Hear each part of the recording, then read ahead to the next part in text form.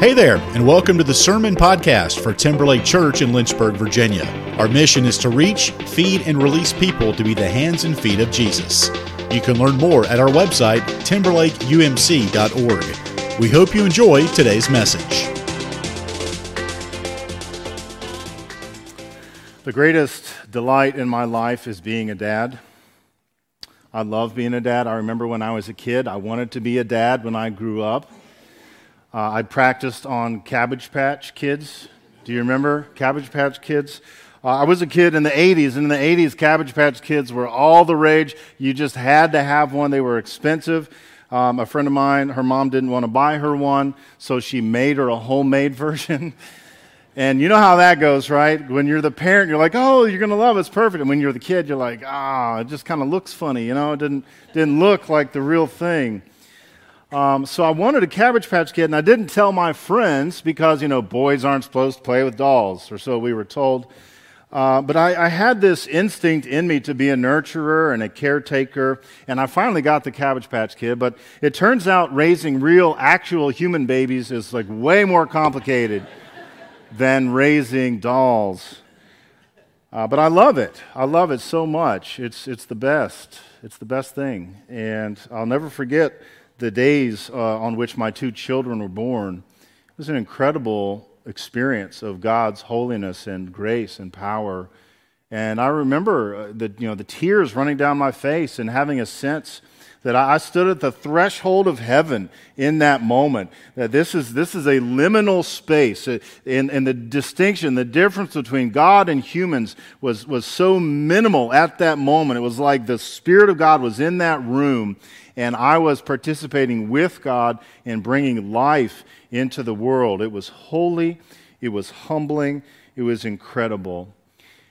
And from that day, I was very active in my children's lives as they were growing and young. I would feed them, and I would rock them, and I would hold them when they cried, and I would change their diapers.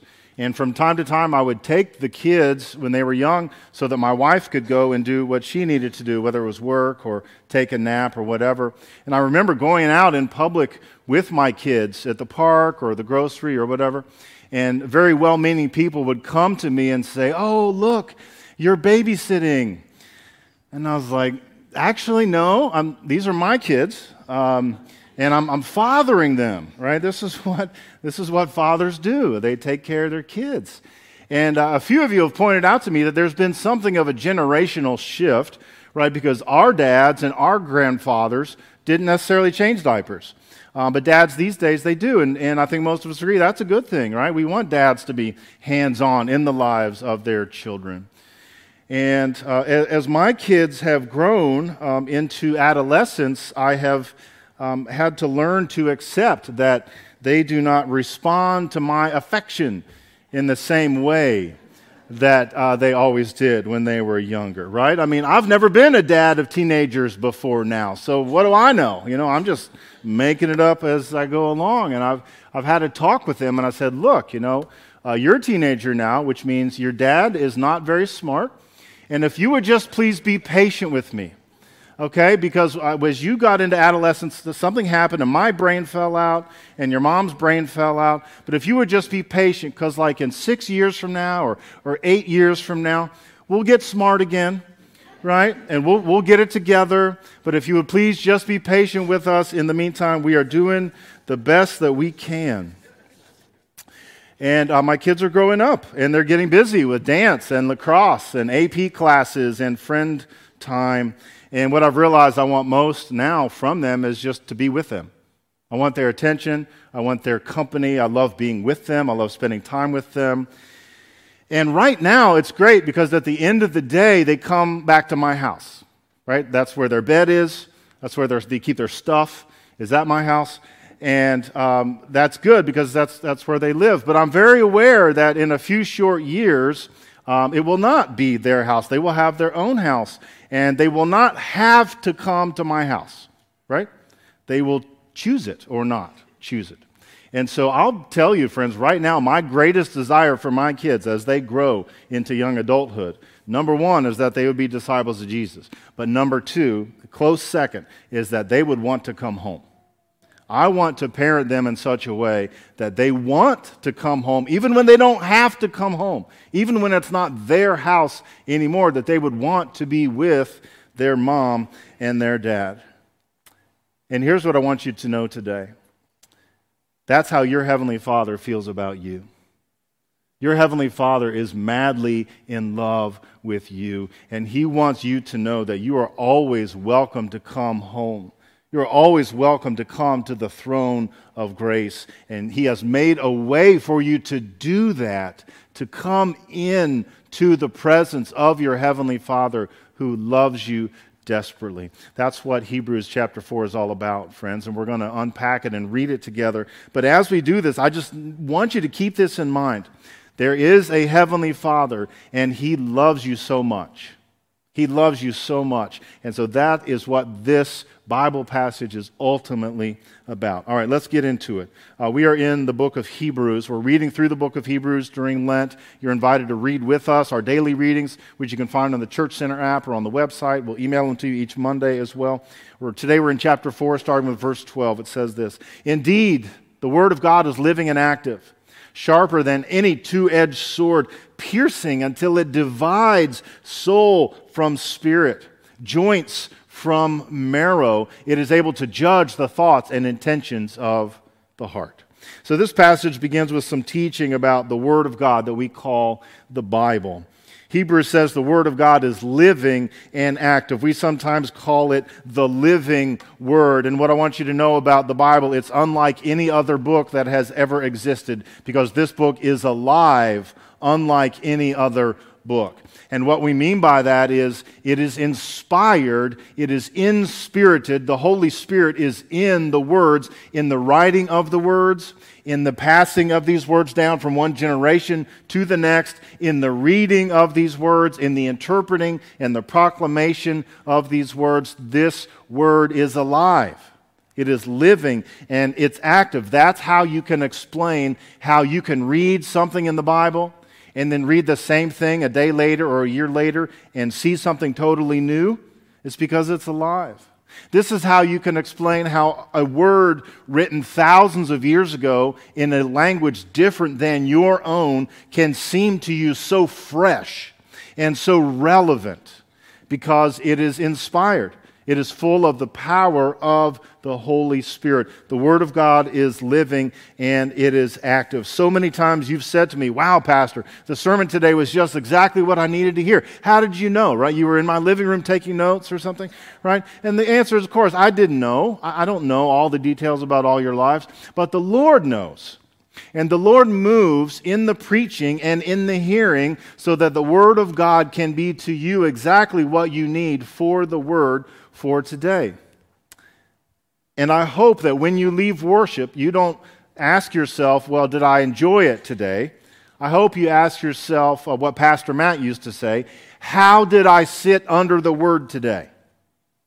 How did I sit under the Word today? Did I submit myself to the authority of God's Word? And what is the Lord saying to me today?" Now notice, this is encouragement, right? This is encouragement. But in this verse, there's also judgment. And we don't like to talk about it, but it's real, so let's talk about it.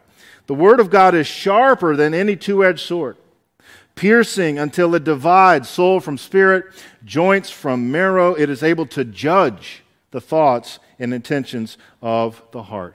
Friends, God, His Word has a way of getting right to the heart of the matter. The Scriptures have a way of exposing our sin, our brokenness, and the flaws and foolishness of our life. Have you ever read the Bible and you're dealing with some sin or something in your life, and there's like a gut punch, and you're like, "Oh, got me right here," right? Because that's the power of the Scripture. And when you measure your life against it, you see that, our life doesn't measure up, right? We're full of sin. The Bible calls for holiness, and yet we are sinful. And so we feel cut to the heart, and it judges us, and it opens us up. And this is exactly what the author of Hebrews is talking about it. When you read the Bible with your life in mind, it becomes clear who you really are. Look at the next verse. "Before Him no creature is hidden," that is before the Father. Before him no creature is hidden, but all are naked and laid bare to the eyes of the one to whom we must render an account. Okay, so notice in Israelite worship, when the Israelites brought the animal, the lamb or the doves, for their offering, the priest would help them open up that animal with a very sharp knife or a sharp sword, and so that the insides of that animal would be as visible to everyone as were the outside of that animal.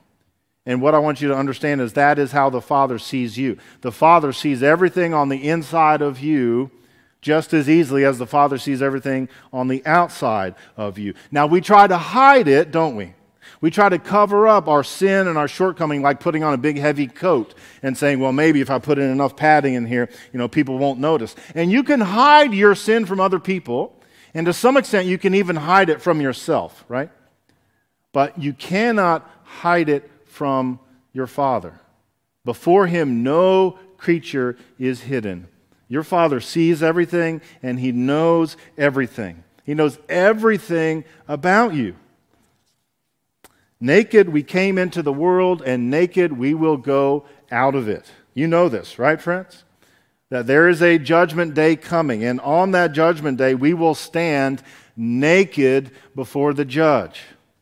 And how does that feel to imagine yourself in that position? That's a compromising position, as we say, right? It's very vulnerable to stand naked. I mean, it's pretty vulnerable just to stand naked by yourself in front of the mirror, isn't it? But to stand naked before Almighty God, and we realize now we have something of a problem because we have covered up our sin like putting on a coat or clothes to disguise ourselves. But on this day, there's no covering up. We are exposed. And not only that, we are exposed in our sin before a God who has no sin. And there is this sharp, incontrovertible distinction between who God is and who we are, because God is holy and we are sinful, and God is almighty and eternal and we are finite. God is spirit and we are dust. And so what are we to do, friends, as we stand on the judgment day before a holy God?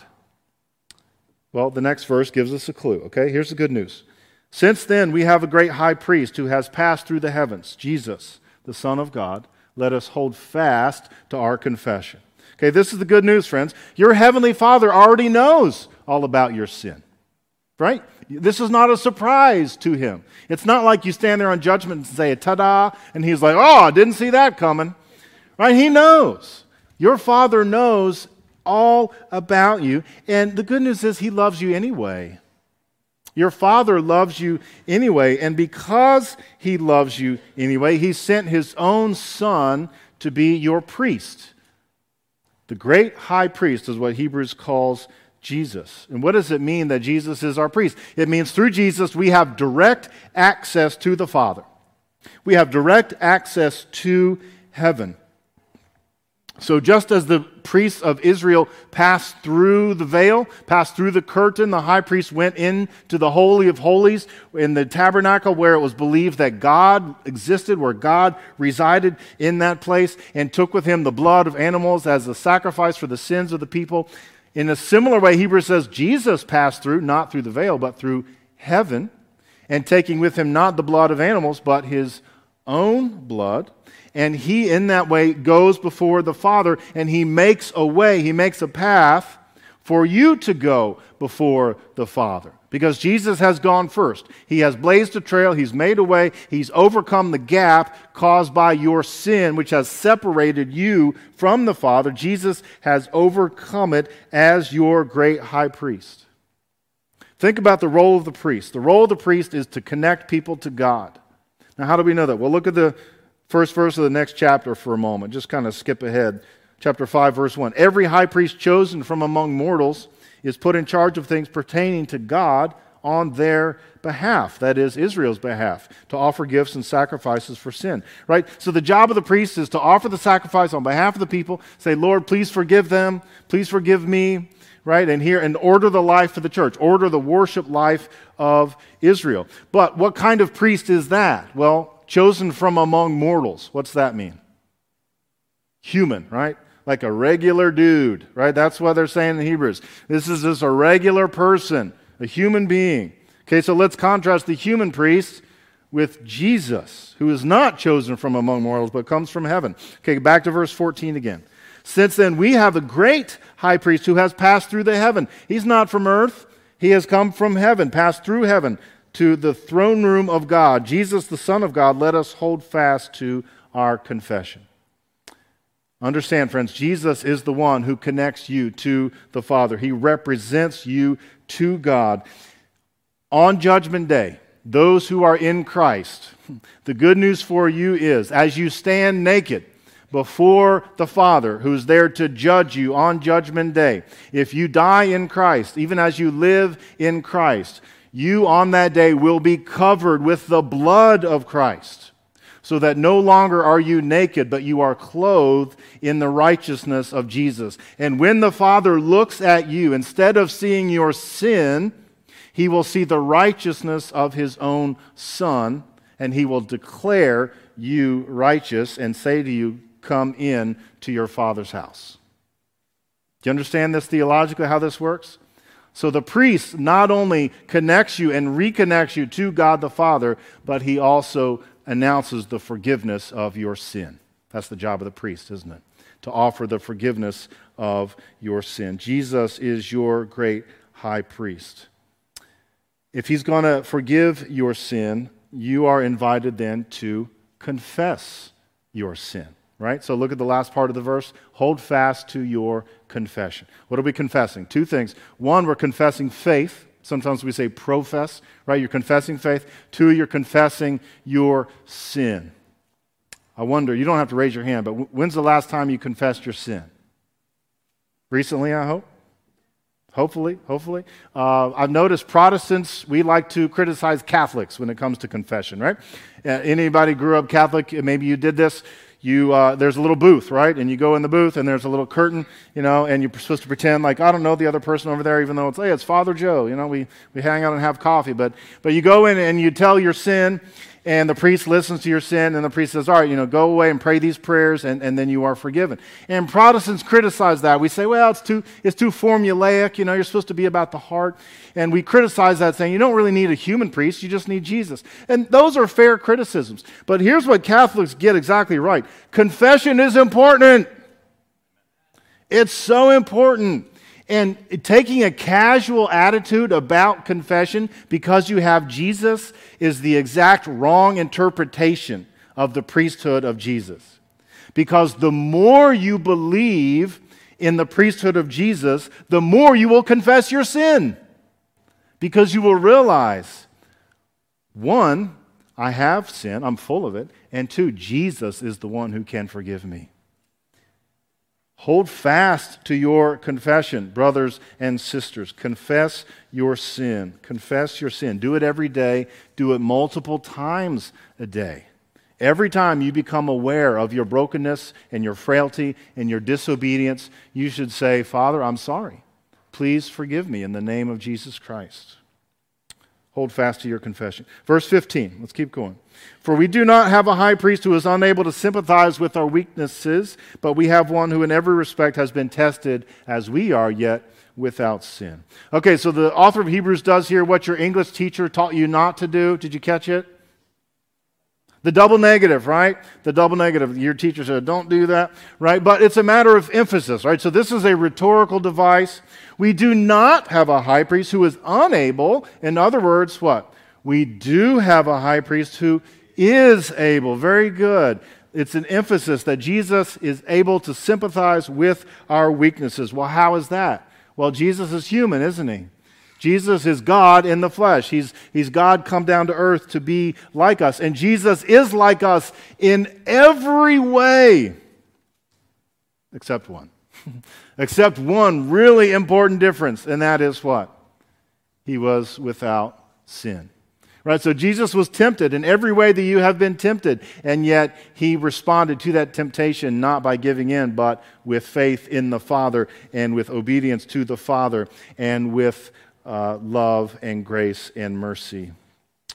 And so, friends, give thanks that we have a high priest who is familiar with our life and yet still loves us and reconciles us to the Father. The good news of the incarnation is that Jesus is uniquely qualified to forgive you because he is at the same time God and human. And only God can forgive, but only humans need forgiveness. Jesus is uniquely qualified to forgive you because he is at the same time God and human. He is our great high priest.